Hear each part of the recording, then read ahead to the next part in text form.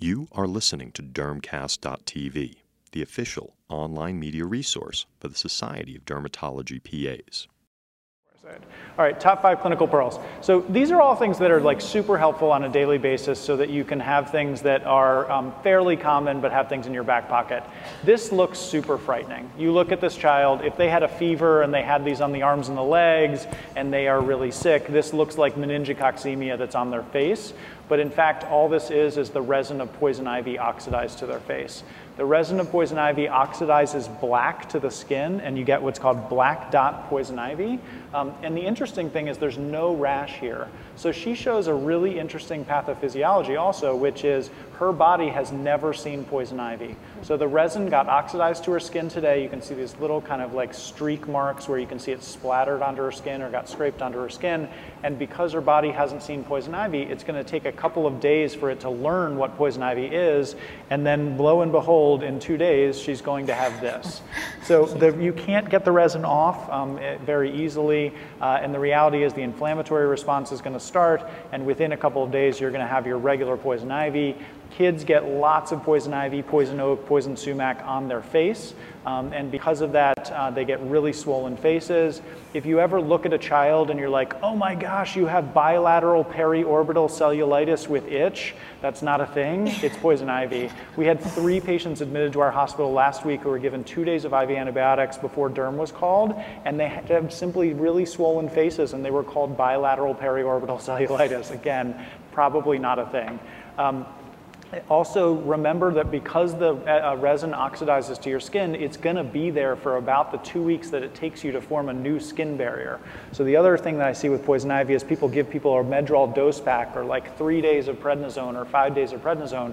Well, what's going to happen is you get off of your 5 days of prednisone and the poison ivy is still stuck to your skin, so the inflammatory response comes back right away. And then you have a parent who calls and says, you got the wrong diagnosis, it's spreading, it's showing up in new areas. If you're going to give oral steroids, which you do not always have to do, but if you're going to give oral steroids, give it for at least 2 weeks to make sure you're shutting it down while the resin is getting off of the skin. I love topical steroids for poison ivy. I think they're really effective. We're the group who can use potent topical steroids because we're used to doing that. Pediatricians are like, often hesitant to use more than hydrocortisone, but we're used to using triamcinolone, fluocinolone, et cetera. On a face, I might even give this person 0.1% triamcinolone for a week or 2 in order to shut it down if I can potentially avoid oral steroids. So you can often go a little higher because this is a self-limited disease. Atopic dermatitis, you don't want to go higher because they're still going to have eczema in 2 weeks. Poison ivy, they're not going to have in 2 weeks, so you know that there's an end point to using the medication. I would not put clobetasol on a child almost ever unless they have lichen sclerosis, but FYI, unless they're like an adolescent. All right, this is the bane of my existence. So we see patients who come in with this all the time. If you have a child who comes in with a new hand dermatitis, and it's not just on their dorsal hands from overwashing, it is almost always from slime. For those of you who have not heard of slime, you have not been around children that much because they play with slime incessantly. Every single birthday party that my daughters have gone to for the last like 3 years has been them with a new formula of slime that they make. So what is slime? It's children who take vats of Elmer's glue and add random junk to it and see if they can make it into something that they can mold, and then they play with it for the rest of the day, and then they throw it out, and then they make more. We have had 10 gallons of Elmer's glue, I actually looked today just to kind of document it, delivered to our house in the last year because my children have made so much slime. And the unfortunate thing is when you mix up slime, you mix all sorts of other junk into it. So it's mixed in with borax, it's mixed in with Tide Pods, it's mixed in with whatever they found underneath of the bathroom closet or the bathroom sink or the kitchen sink, which is a horrendous idea. You would never give your 3-year-old a Tide Pod and be like, hey, break it open, let's see what happens. That's awful, but parents online are doing this all the time. So we sometimes patch test people who have this new dermatitis on their hands. It's very easy just to tell people to not use slime, but children are addicted to slime and they will often not use it. If you do patch test people, methylchloroisothiazolinone is the preservative in lots of liquid stuff, and patch testing too can be very high yield. It's in a lot of the glues. There was actually a group that went back and looked at a bunch of the over-the-counter available glues and found a lot of MI in there. There's a lot of other stuff that's in there. It can be either irritant or allergic. It's treated very easily with topical steroids, but the key is getting them away from making slime. This is what, from our report, we looked and we found fragrances, MI, propylene glycol, cocamidopropylbutane, formaldehyde. It's like the who's who of contact allergy that kids are bathing their hands in multiple times a day.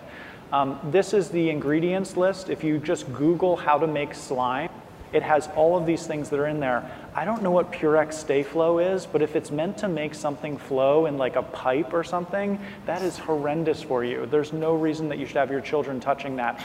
Borax, like no one would give your 5-year-old a box of borax and be like, hey, let's make a party of this. But this is what children do. And children are smart. They learn that if you can put all of this stuff into slime, why can't I put bleach in there? Why can't I put, you know, Ajax in there or soft scrub in there and stuff that really can cause severe irritation, and you worry about kind of poisonings with these. And then if you don't have young children, you shouldn't know who this is. If you don't know who this is, you're much, much better off for not knowing who it is. But this is JoJo Siwa, and she tells your children what to do, and they totally listen to her. You should have her go on like a vaccination kick and be like, hey, vaccinate your children. Everyone would do it. But she now has a slime kit showing people how to make slime, which is insane to me. Okay, so this was them looking for MI, MCI in glues. There were a lot of glues that had it in it, and allergic contact dermatitis to slime is becoming an epidemic. There are now a ton of reports of this.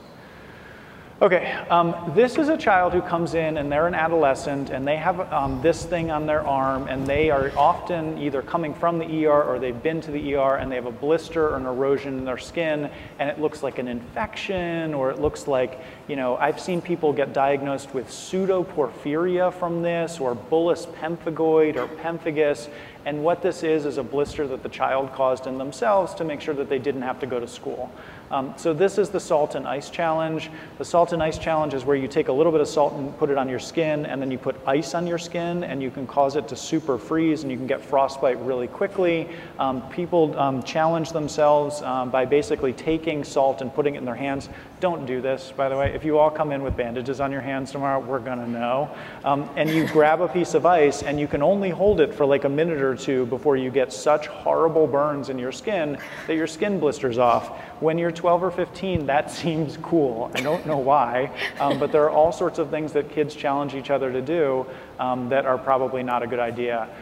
The children will almost never tell you that they're doing this because their parents just paid a $250 copay to bring them to the ER, and then another $50 copay to bring them to you. And after that, if they're like, oh, by the way, I did this to myself, that is not going to go well for them. So they're usually like, I don't know what happened.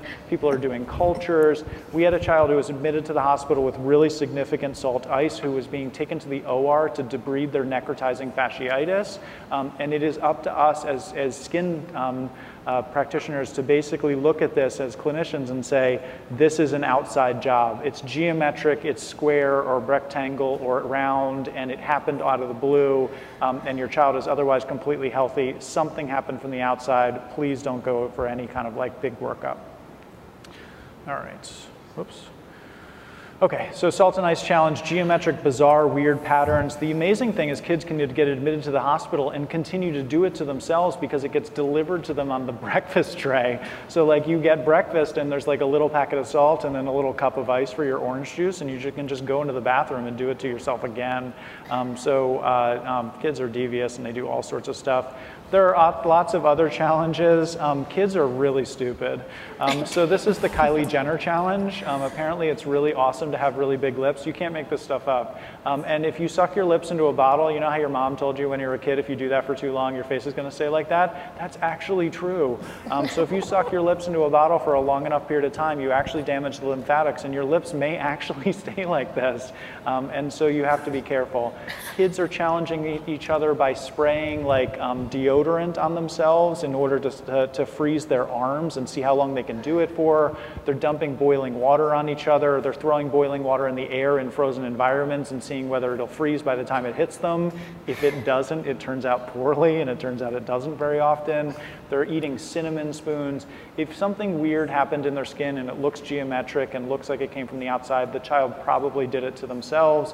We had a kid the other day who had a red mark on her leg, which was treated as cellulitis for 6 weeks, and every day it looks slightly different, and every day the marker got a little bit out of the zone that it was in the day before. And the parents brought in these pictures showing it was like moving around and they couldn't figure out why it was all red. She'd seen like 5 specialists. She was literally just drawing on her leg with lipstick.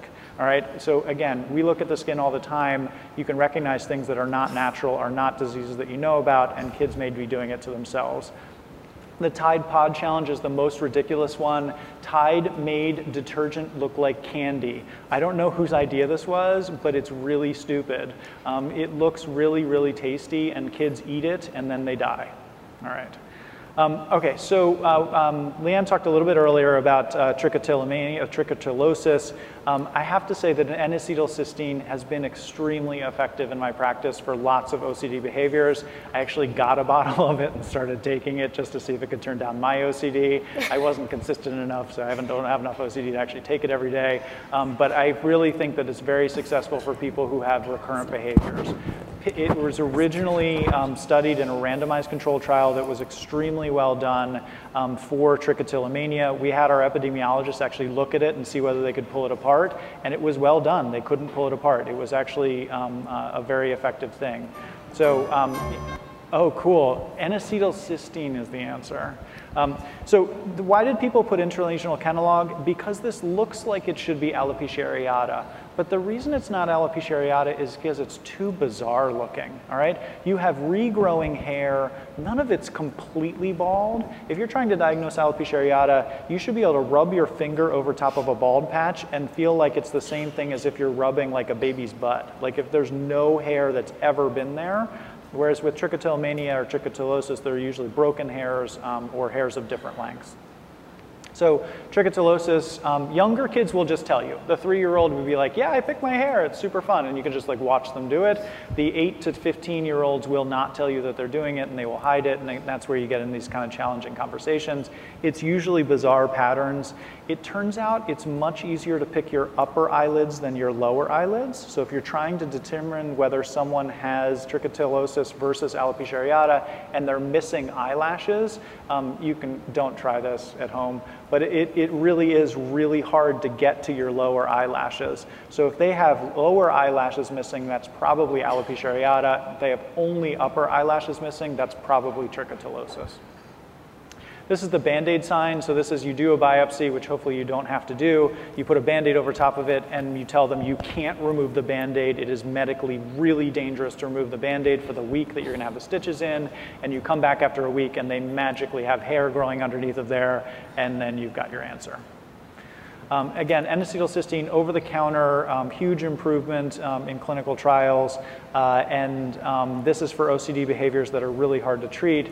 I had, just to give you one anecdote, I have a patient who's severely autistic and nonverbal, so this is not a patient who's going to fall for a placebo effect, and he was on clonidine and he was on an antipsychotic because he was picking his skin so incessantly he was being sent home from school every day. I said, just as a Hail Mary, I gave him N-acetylcysteine, and within a couple of weeks he actually stopped picking his skin. So there's something physiologic to this where it really does stop the pathways of OCD behaviors. And this is the other place that it's really helpful. Kids, again, Leanne talked about this, but kids who have a little bit of acne but a ton of excoriation, I really like adding this to their acne regimen because it's super simple. There's probably not a whole lot of downside to it. Parents love having something that's over the counter that they can get at the vitamin shop that can work really well. Oh, cool. So what are your options for this?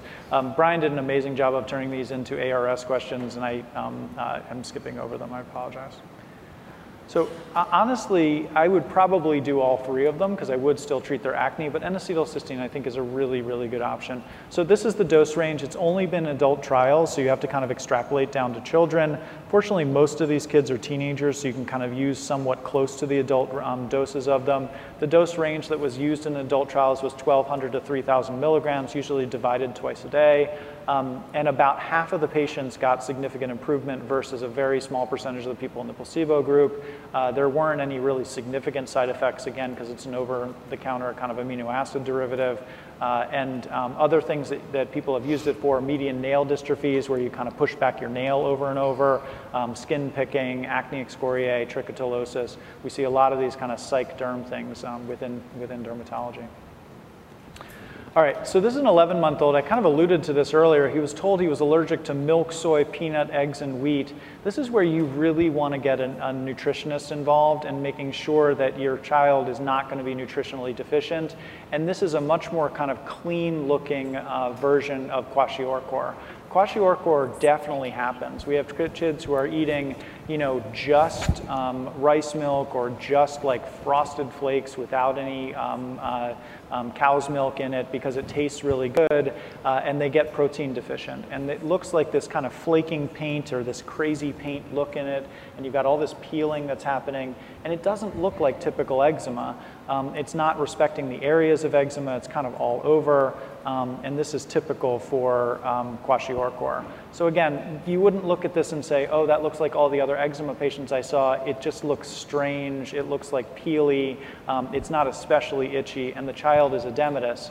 This is where growth curves can get in your way. So if you look at a growth curve, this child's actually gaining weight because they're gaining fluid, because they're not keeping any of the fluid inside their blood vessels, because they're low on albumin.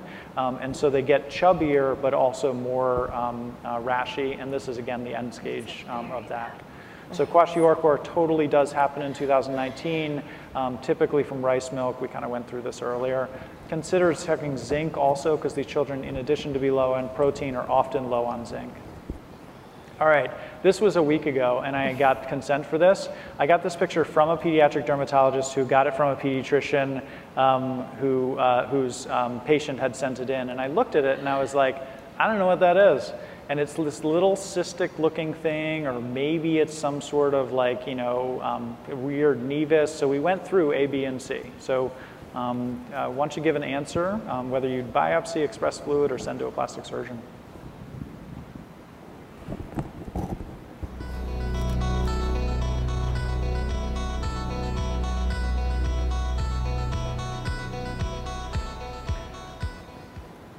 So yeah, awesome. You could do any of those three things. This is molluscum. Molluscum is a great imitator within pediatric dermatology. It does all sorts of stuff. It can look like a dermatitis because it can kind of cause its own eczema and be studded with little molluscum, but it can also look like a cyst.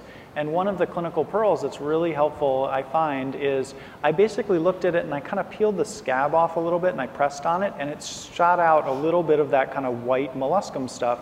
And in order to prove that it was molluscum, I put it on a slide and I KOH'd it like I would do for tinea. And the interesting thing is you can actually see these molluscum bodies or Henderson-Patterson bodies fairly easily under KOH. These are these oval-looking kind of clear cells that are in here that are way too oval to be keratinocytes, and these are all molluscum bodies under the microscope.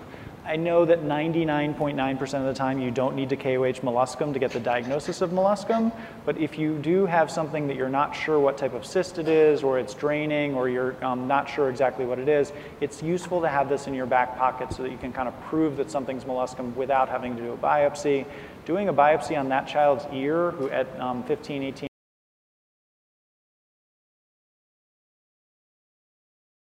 in the cartilage, you really want to try to avoid that area, especially in children. All right, last clinical pearl. This is a 3-year-old who went to Costa Rica and has a 2-month history of a non-healing lesion. If you can do this at home if you want to, or if you have a phone, you can do it right now. If you go into Google Scholar and you basically put in non-healing ulcer and Costa Rica, it will literally tell you the answer. Google Scholar is a very helpful way of, if you have two weird things that happen to people, like most people don't go to Costa Rica every day, and most people don't have non-healing ulcers. If you put the two of them together, it will tell you that this child has leishmaniasis. It may tell you 7 other things, and if you use regular Google, you may get like 17 other things, and some of which are inappropriate. But Google Scholar will tell you just the medical information, and it's a very useful way of diagnosing really rare things, because none of us can remember all of these things. None of us can remember what the home country of leishmaniasis is. But if someone came back from somewhere really weird and they have a strange skin lesion, Google will probably be able to help you to tell you what's endemic in that area and what they might have gotten. And leishmaniasis is kind of not common in this country, but super common in other parts of the world. I guess this is the last one. Sorry, I put in one more. If you have someone who is itchy with no rash on the back of their scalp, they have lice, okay? So if you don't see scaling, you don't see any rash, they're just going to town on the back of their scalp, they have lice. My 5-year-old, we got her into this private school, which was like awesome, and we were really excited about it. And my wife and I were the lice monitors for the school. So they asked us to look at all of the kindergartners on the first day to just make sure no one came to school with lice. So we looked at all the children, and that was on a Friday. And on a Saturday, my daughter's standing in front of the reptile cage at the zoo going like this. And I was like, oh crap, the only kid we didn't check was our own. And I opened up her hair, and she was like crawling with lice because she had visited her cousin a few weeks before in California, and like they don't treat lice there because they were all granola, and like mayonnaise didn't work. And we were angry at them. But we were the ones who actually brought lice to the new school. We were very embarrassed. We did call the nurse and say, hey, by the way, our daughter has lice. So what are your options? The over-the-counter options actually have a lot of resistance now. So Nix and Rid are things that don't always work. I treated my daughter with both Nix and Rid, and then Nix again within the course of like 3 hours. And then when she wasn't seizing yet, I was like, maybe I should stop doing that. And then we got one of the prescription ones. So my personal favorite for some reasons is benzyl alcohol, which is Ulesvia. I like it because it's not a pesticide. It's got really, really good efficacy. It's approved down to 6 months of age. You basically just put it in the hair, wash it out. It comes with a tremendously good neck comb, but at the same time, it's kind of harder to get. Spinosad and ivermectin lotion are both now approved for lice, and both also very effective, but can be more expensive and hard to get also. Again, they are kind of versions of a pesticide. So cool. So that is the rest of my clinical pearls. I really appreciate it. You guys have had tremendous attention. You're almost done. Dr. McGinnis is going to tell us how she takes care of her top clinical pearls, and then we'll answer some questions at the end, and then everyone will get to alcohol. Yay. Thank you so much for sticking with us. I feel like I've learned a lot today. And what I wanted to do with these top 5 pearls for this year for me was try to do things that we couldn't really find in a textbook. So here we go. The disclosures aren't really relevant here. The 5 pearls that I'm going to share with you are using a Doppler to detect elevated blood flow. I touched on this earlier, but I'm going to do a deeper dive. We're going to talk a little bit about clinical differentiation early on between hemangioma and capillary malformation, because I think that's a stumper. What is various types of facial dermatitis in toddlers? I'm going to try to spin you a new story for pediatric perioral dermatitis, and then we'll talk about how I use squaric acid for alopecia areata. So this is pearl number 1. This is our 6-day-old female. She's got a nodule on her neck. It's kind of blue. There's some telangiectasias. It was noticed on the first day of life during her bath, but babies have, kind of pudgy necks, and so it might not have been evident right away. So possibly it was congenital. Most likely was congenital. It was not observed on prenatal ultrasound, and she was initially, and probably rightly so, referred to our hematology oncology colleagues for concern about this nodule on the neck. Per our hemonc colleagues, this baby underwent a sedated MRI at day 2 or 3 of life, and then had an evaluation by otolaryngology for possible resection. And our pediatric otolaryngologist works with us in our vascular anomalies clinic, and so he suggested that maybe we should, have the baby seen in pediatric dermatology before they go ahead with a biopsy. And if you look at this MRI, this is actually a really reassuring finding here. You see that little hypoechoic spot right in the very anterior neck. It's respecting all the tissue planes. It's got a lot of high blood flow. And so this really does look like a vascular lesion. So we came to pediatric dermatology about 2 weeks old, and we saw this lesion, a little bit of pallor, some blue color, some coarse veins, and telangiectasias. No other skin findings, baby's doing fine. So I'm expecting you guys all to get this one. What are we dealing with here? What was the diagnosis that we made? Is this a fibrosarcoma? Are we scared about this? Congenital hemangioma? Infantile hemangioma? Is this a venous malformation or a lymphatic malformation?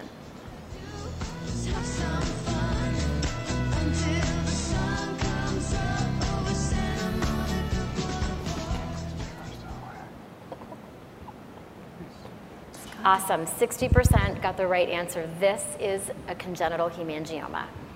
And so here is how you can help yourself with making the diagnosis of high-flow vascular birthmarks in clinic really easily without needing to do extra studies or a biopsy. And it's this old school Doppler that I learned from having worked with Ilona Frieden at UCSF, who's kind of the queen of infantile hemangiomas, and then with John Mulliken at Boston Children's Hospital, who is sort of the guru of vascular anomalies and the father of the field. They both have this. I would suggest that many of us need one. So this can get you out of a jam. I showed you the photo. You just need a little ultrasound gel. You put it on, and if you hear a whoosh of turbulent blood flow, you know that there's arterial blood flow in that tumor that you're evaluating. And so there aren't very many things that are high flow. So this can really narrow your differential very quickly. And so you can get to infantile hemangioma, which would be high flow, congenital hemangioma, again, high flow, or AVM right away, just with using the Doppler. What other vascular lesions are high flow on Doppler? Well, arteriovenous malformations, and here's one involving the left foot. This is a stage 3 involving bone with skin breakdown. This patient did very well after embolization, but if you put the Doppler on there, you will hear a lot of turbulent blood flow. It's high flow. And then, as Jim was talking about in his great genoderms lecture, these thumbprint capillary malformations of CM-AVM syndrome are high flow. They have little arterial component to them. And if you put the Doppler on, it's kind of amazing. Even in those smallish ones on the leg of this patient who has CM-AVM, you will hear high blood flow. So it's kind of phenomenal. Hemangiomas that are deep can be really tricky because you have an infant with a deep blue-hued nodule that's growing, so that scares people. And unfortunately, MRI and ultrasound aren't that specific, and there can be a lot of room for, different interpretations based on the radiologist that you work with. So I find that if we can just put the Doppler on, we can really, feel more confident about our clinical diagnosis. Turns out that pyogenic granulomas are also high flow on Doppler, and this makes sense when you think about that little central arteriole that pumps out when, we remove them. So I'm actually working with my clinical fellow this year to write up all of these high flow lesions, because I think that this is a pearl that would, it would be good for lots of people to know about. But if you didn't train at UCSF or Boston Children's, you may not have a Doppler in your clinic. So congenital hemangiomas are high flow on Doppler. They are arterial. This is an example similar to Jim's from earlier today of a rapidly involuting congenital hemangioma and a non-involuting congenital hemangioma. So you guys all got the diagnosis, and I'm going to skip there. So I think I won't belabor that point. We've talked about how riche and niche and piche. And notice I'm saying riche and niche, and that's because I'm Canadian, so I speak a little bit of French, but these were originally described by Odile Enjolras, and she is from France, and so hence the sort of French accent on all of those. So we respectfully use riche and niche in her honor. But they are distinct from infantile hemangiomas. They have a very distinct postnatal course, and where infantile hemangiomas involute slowly over that first year, riche are typically done involuting by about 6 months. Niche stay the same, and piche are somewhere in the middle. But riche don't necessarily leave normal skin behind. Though they involute, they can leave atrophy and telangiectasias and very prominent veins. Rare complications include bleeding. We talked about that. It's especially concerning on the scalp, ulceration, and sometimes, if they're very large, transient thrombocytopenia. And here's an example of a riche that's sort of in the process of involuting, and you can tell it's becoming a little atrophic. You can see a little fold of a nododerma where it's involuting there. This is a large niche on the shoulder of a young girl. It's grown in proportion to her whole life. It's warm. When you actually feel this and you palpate, it's warm because of the high blood flow, so niches often feel warm. That pallor or vasoconstricted pattern and then those coarse telangiectasias are what gives the clinical diagnosis away. Niche can become a little bit more problematic during times of hormonal change, just like any vascular birthmark or vascular anomaly. So estrogen can make things flare up a little bit, become a little more tender or swollen. A couple more examples. Okay, so going back to our case, here is our little infant at 2 weeks with what we made the diagnosis with a congenital hemangioma, and here she is at 6 months and it's gone. Now, I don't know if there will be some, anatoderma left behind later. Again, babies have quite a bit of adipose tissue on their neck, and so I think that we're not quite seeing the skin changes here yet, but they may be to come. So that's a reach. So summary points, Doppler evaluation of vascular birthmarks can really help you. It will really help you with those high flow lesions and narrow your differential pretty quickly. Okay, so number 2, hemangioma or capillary malformation. What are we thinking here? These are pretty similar looking. Baby 1 or baby 2? Let's see. So which one has a hemangioma? 1, 2, both, or neither? Let's go.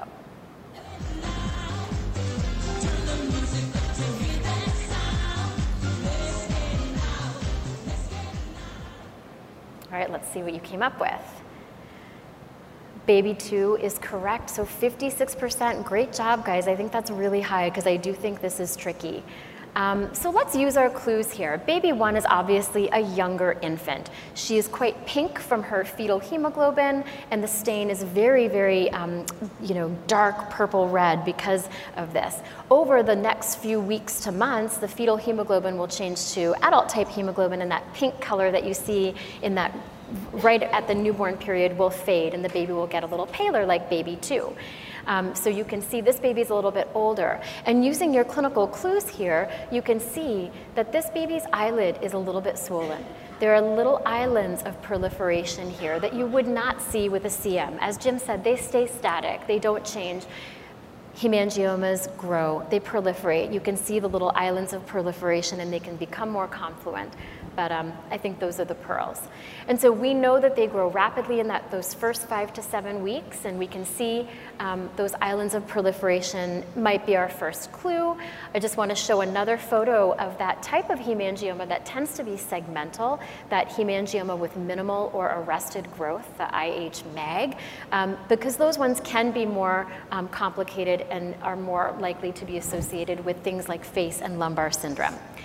So here are 2 examples of a hemangioma precursor that you might see right at birth. This sort of bruise-like purple, dull brown papule, or well, I would probably call it a plaque on the cheek of this newborn with a little pallor around the surface. So if you see that halo of vasoconstriction, you're thinking more this could be a hemangioma precursor. And I'm sorry that image is a little bit blurry, but you get the idea. So yeah, I think we covered all of that. And then the minimal or arrested growth type, I've shown you quite a few examples now. I think you could all pick that up, and it's your clue to the fact that these are hemangiomas and not capillary malformation port wine stains. So hemangiomas present with precursor lesions. They become thicker. They have islands of proliferation that can differentiate them from CM port wine stain. And even early on, you will get high blood flow from most infantile hemangiomas.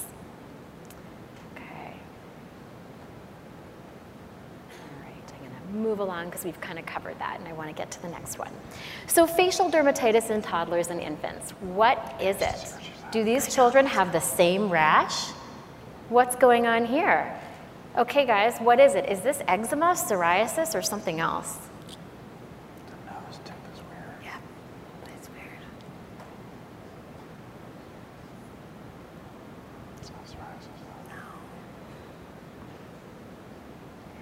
No. Okay, we're kind of split here, guys, but the answer is B. This is psoriasis, and let's find out why.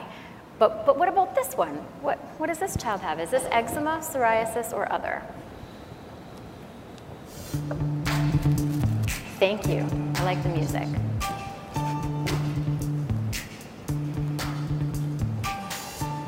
They should have played this during the Salt Ice Challenge question. And so 85% of you can recognize atopic dermatitis, but psoriasis was harder, and I get why. So facial dermatitis in toddlers, what is it? So I think we can all agree that this looks like the kind of impetiginized crusted plaque of atopic dermatitis. This one's a little harder. It's not as crusty. It's a little more well demarcated, but yet it's occurring in the same kind of areas where atopic dermatitis occurs.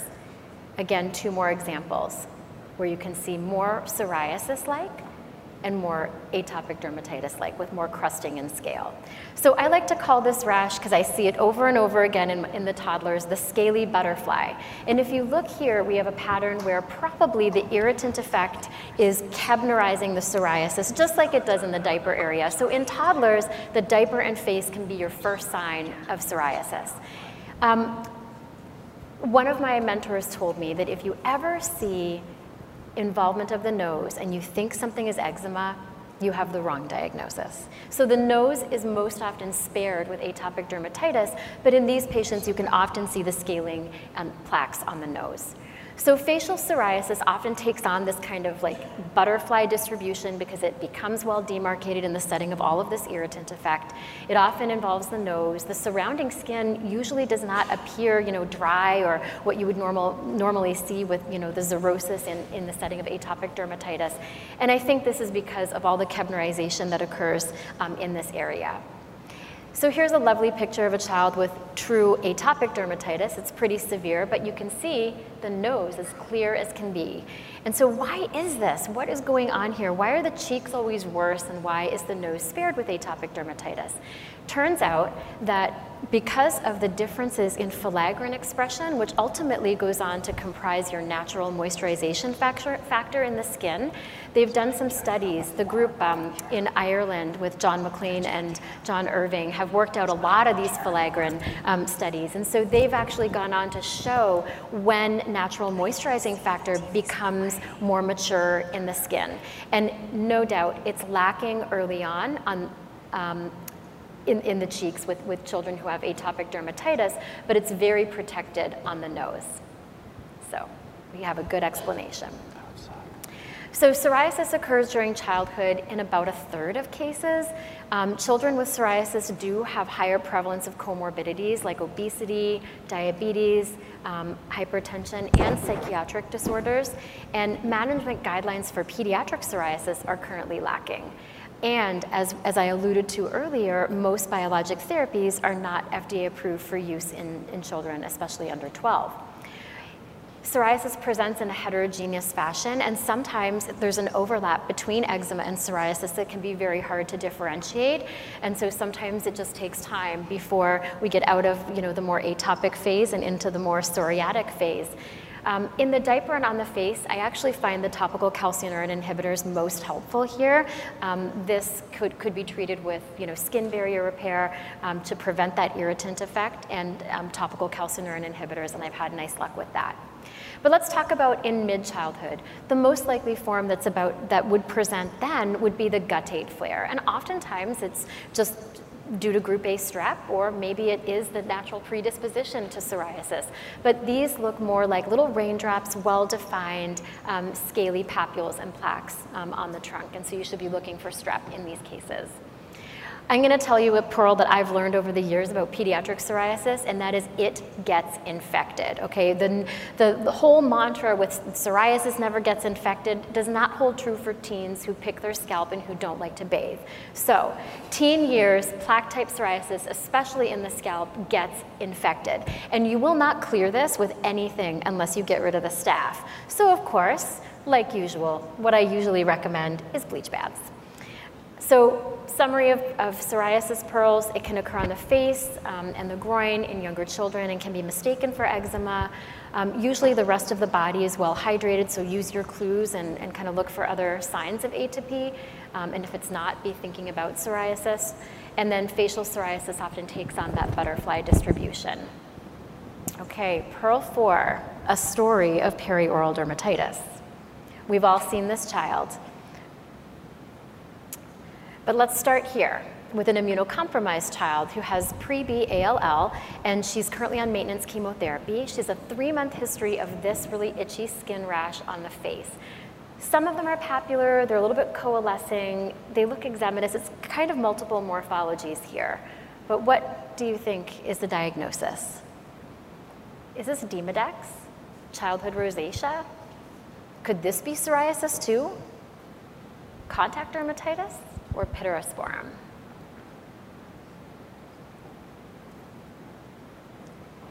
All right. This is a toughie.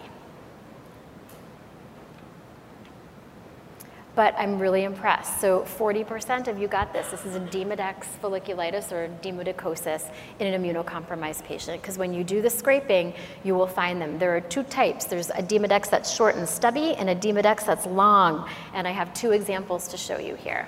So Demodex is actually supposed to be pretty rare in prepubertal children because they're not making a ton of sebum. However, it's readily described in immunocompromised patients, in the setting of HIV and other types of immunosuppression, like in bone marrow transplant patients. And treatment is pretty well described, and it's including topical permethrin, oral or topical ivermectin. Here's a 14-year-old male who has dyskeratosis congenita and is status post-bone marrow transplant. And I saw him last summer for this kind of acneiform eruption on the face and the forehead, cheeks and ears, and I thought, I think I've learned my lesson now. I think I'm going to try and scrape this. And I'm going to suggest to you that if you ever want to blow the minds of all the trainees that you work with, you should scrape for Demodex and do your oil prep, just like a scabies might. Look at this guy. He's the long one who's like wiggling around there and still alive. But we all have Demodex on our skin. And so this cleared really nicely with topical ivermectin just over a few months. So this kind of got me interested in stubborn perioral dermatitis, because perioral dermatitis in children has often been called maybe a variant of childhood rosacea. And lo and behold, as time goes on, there seems to be more implication for Demodex and the pathogenesis of rosacea. So I was kind of interested in looking at this for children. And so wondering, gosh, could our kids with perioral derm actually have Demodex or be mounting some type of host response to Demodex that's unique to them? And so I have had several children in my practice with a more severe granulomatous type of perioral derm, tend to be some of my Hispanic patients. I'm not sure, maybe there's a genetic predisposition there. But there are new reports implicating Demodex in the pathogenesis of perioral dermatitis, even in immunocompetent children. So I was floored when Angela Hernandez from Spain published this in JAMA Derm, 1 dose of oral ivermectin. And this girl who had been treated for severe pustular papular rosacea cleared, and like it's just an amazing, mind-blowing result. I couldn't believe this. She followed it up a few years later with this paper that actually, you know, you can kind of see a theme here. Look at this kind of scaly perioral eczematous sort of papular eruption in our patients. And she used both oral and topical ivermectin here. So I thought, you know, there's something to this. So I emailed her, I asked her how she did it. We talked a little bit. She says 1 dose of oral ivermectin has been enough. That's not the case here. In my practice, I've been doing some oral ivermectin and having some really nice results in perioral derm. However, multiple courses have been needed, and also I do find that there is a role for other topical anti-inflammatories such as metronidazole cream, Protopic, tacrolimus ointment, or the more traditional, you know, therapies for perioral dermatitis. But I just wanted to share this one case with you, the worst granulomatous perioral derm that I've taken care of over the last 4 years. He really did beautifully initially with pulse azithromycin and topical tacrolimus. I finally gave him some oral ivermectin. That seemed to help, but he was back 3 months later looking even worse during a flare. We finally gave him isotretinoin for a few months, and he's doing a lot better. So he's stable and improved, but it's definitely not cured. So, acneiform eruptions in perioral derm, I think this is a really interesting and evolving story here. Demodex is mostly described in immunocompromised children, and scrapings will get you the mites. You can treat them, and it's very helpful.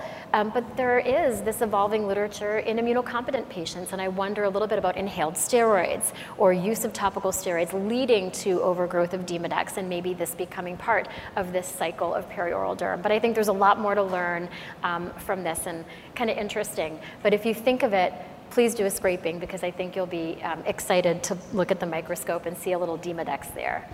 All right, last pearl is treating alopecia areata with contact sensitizers. So contact sensitization is actually a widely reported treatment. You can use things like DPCP, the cyclopropanone, or the squaric acid, a dibutyl ester. And in a large meta-analysis of about 45 studies and a lot of patients, when they looked at this, there seemed to be an overall response rate that was about 65%, which I would say is probably just about as good as you're going to get with any of our treatments for alopecia areata. So I've been doing this for several years, and I like to use squaric acid because it's not painful. You can easily apply it at home, and I've had some nice results. So we can take a patient from here to here with squaric acid in a few months. Not every case, obviously, is going to respond so well, but squaric acid is easy to get. Most of the times you can get it covered from your compounding pharmacy, and again, it's easy to do.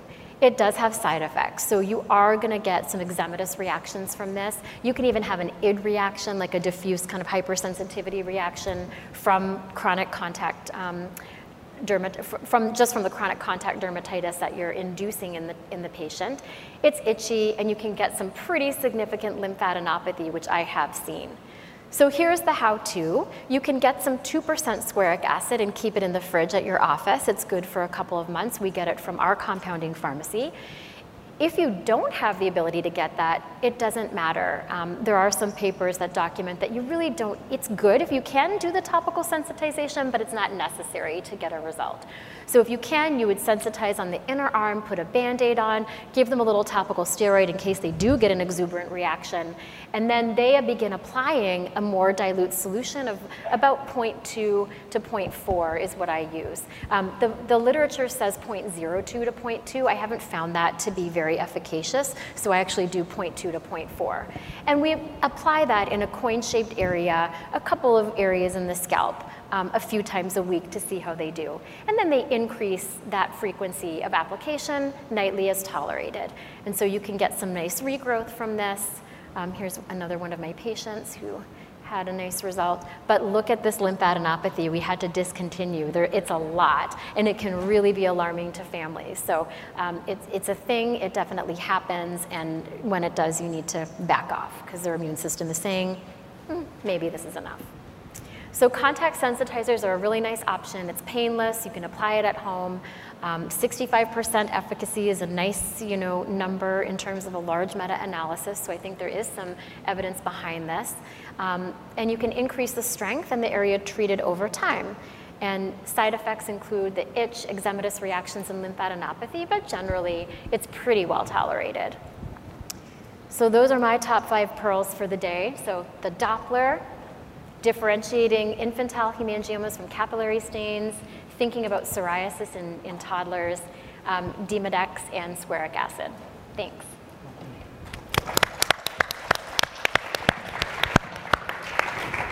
So I think we're going to take the last little bit of time to answer any questions. And people can ask about whatever they want.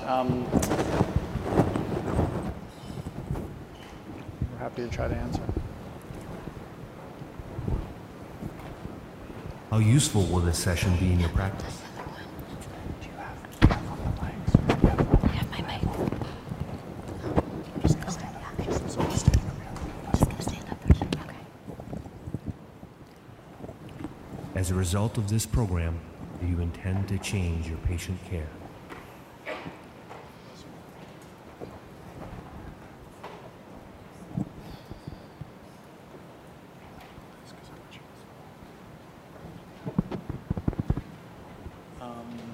Do you want to do the candida for warts on the fingers? Sure.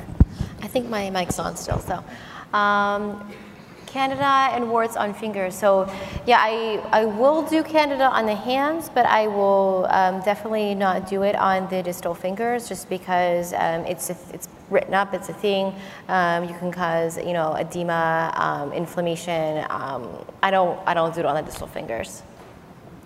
Zantac versus cimetidine, I don't think Zantac actually has the same mechanism in terms of turning up the immune system that cimetidine does, so I think it is specific to cimetidine as far as I know. And then I think what that means is contraindications to N-acetylcysteine, asthma, surgery, bleeding, diatheses. I would actually have to look more closely to see exactly what is listed as them. They are over the counter, and in the trials they didn't list those as extreme side effects.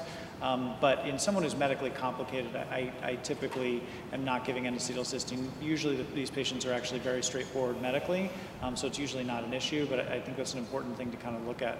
I have no idea if you can take N-acetylcysteine with you're pregnant. If you're pregnant, you should ask totally someone else what you should do during pregnancy, because I want no responsibility for that. I think it's probably look-upable, or a pharmacist could kind of help with that. Abstinence and iPledge, what do you guys do? Do you want to take it? Yeah, I mean, I'm fine with putting down abstinence, and I think you just have to say abstinence. You can't say abstinence and something else, so it's just important that everyone's consistent. So, you know, in my patients who are younger, pre-adolescent or early adolescent teens, I have a long discussion with the family, and we discuss it, and I'm fine with it. I don't make every female patient take oral contraceptives. Yeah, I mean, I think if people have a religious reason not to take it, or it's going to create huge family strife, as long as there's a really honest conversation with, if you got pregnant, you have to figure out what you're going to do, because a baby has a really significant chance of having birth defects, then I think that that's not unreasonable. What's DOP? I don't know what DOP is. Anyone know? I don't have anything that I use acetylcholine for, so I'm not sure. Someone can certainly come and ask me afterwards. Delusions of parasitosis. Okay, so an adult thing. Okay, so again, you should treat children. I have not used N-acetylcysteine, which I think is probably the source of the question, for delusions of parasitosis, because I have not seen delusions of parasitosis in a long time.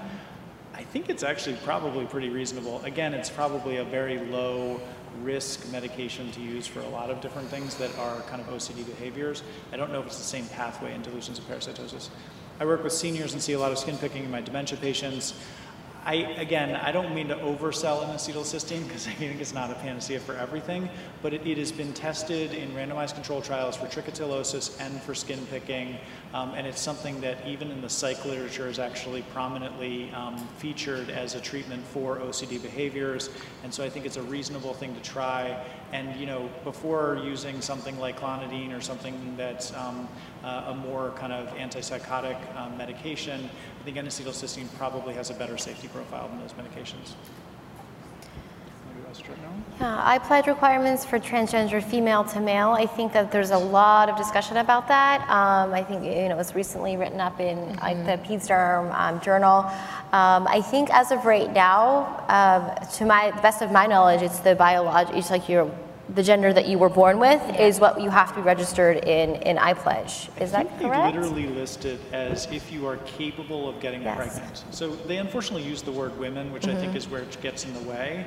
But I mean, maybe they should. My personal take is if you're capable of getting pregnant, then you should be counseled about the risks of pregnancy and discussed whether it's going to be OCP or abstinence or what you're going to do.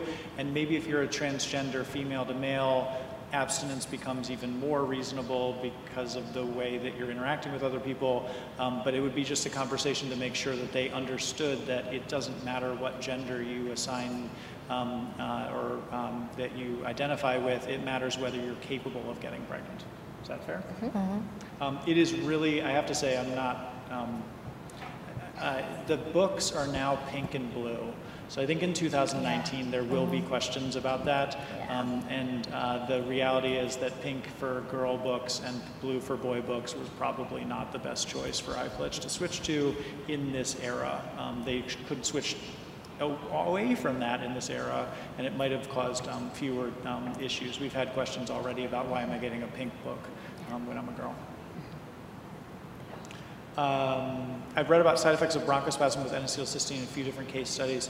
So that's the second person who's brought that up. I have not known about the contraindication in asthma. I think that that is probably something that I should educate myself more on. If you have asthma, I would definitely read up on it before you use it. The other thing about N-acetylcysteine is it does taste horrendous, so people actually chop it up and make it into a powder, and I would wonder whether people can aspirate it as kind of a secondary problem. But N-acetylcysteine, it's not completely benign. It is over the counter and it's a vitamin, but just like anything that's over the counter, if you took too much of it, you can potentially cause a problem.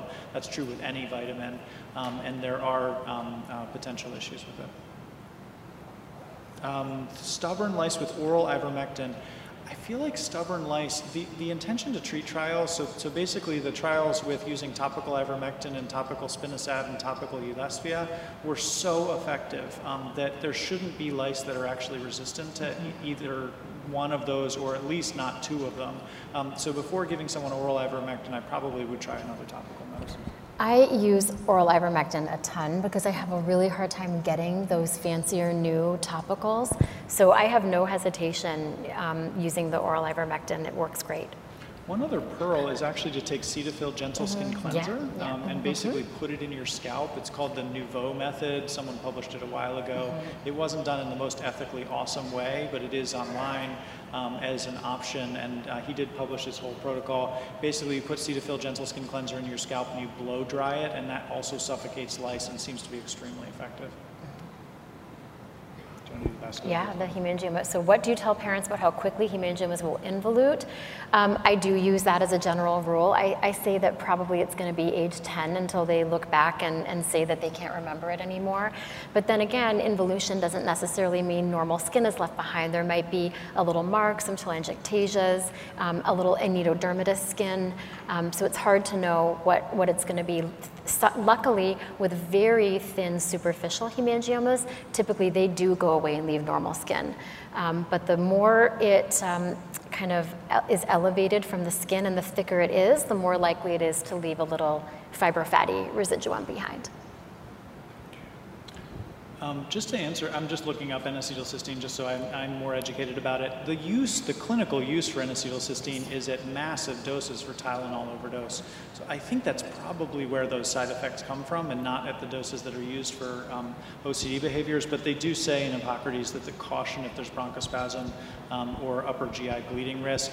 But really they're using that as the clinical use is in Tylenol overdose, and they're using it at 140 milligrams per kilogram.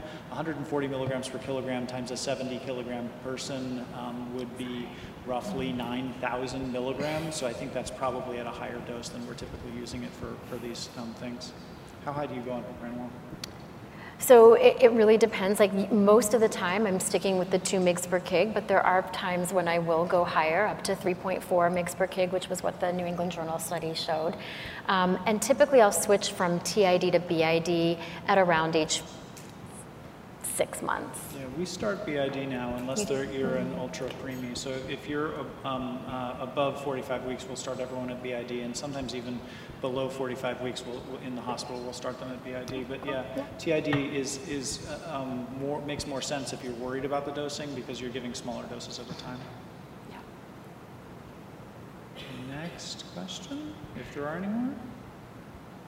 I think the question on the subtle blue vein on the bridge of the nose, are we talking about the sort of the prominent dorsal nasal vein in babies that sort of goes away over time? Yeah, this is a thing. It's online all over the place. Okay. No, please tell me. So like the MTHFR gene, which does stand for a curse word if you add a bunch of vowels to it, is blamed on a whole lot of stuff because it's a very common mutation that people have. So I feel like this is kind of like the gluten story where like it probably does some things, but then it gets blamed on a lot of other things. So I have heard people talk about the idea that this blue vein is related to the MTHFR gene. I just don't think we know. The reality is the blue vein is really common. You see it in kids all the time. Yeah, and it goes away. All the time, and it usually goes away. Yeah. MMR for worse.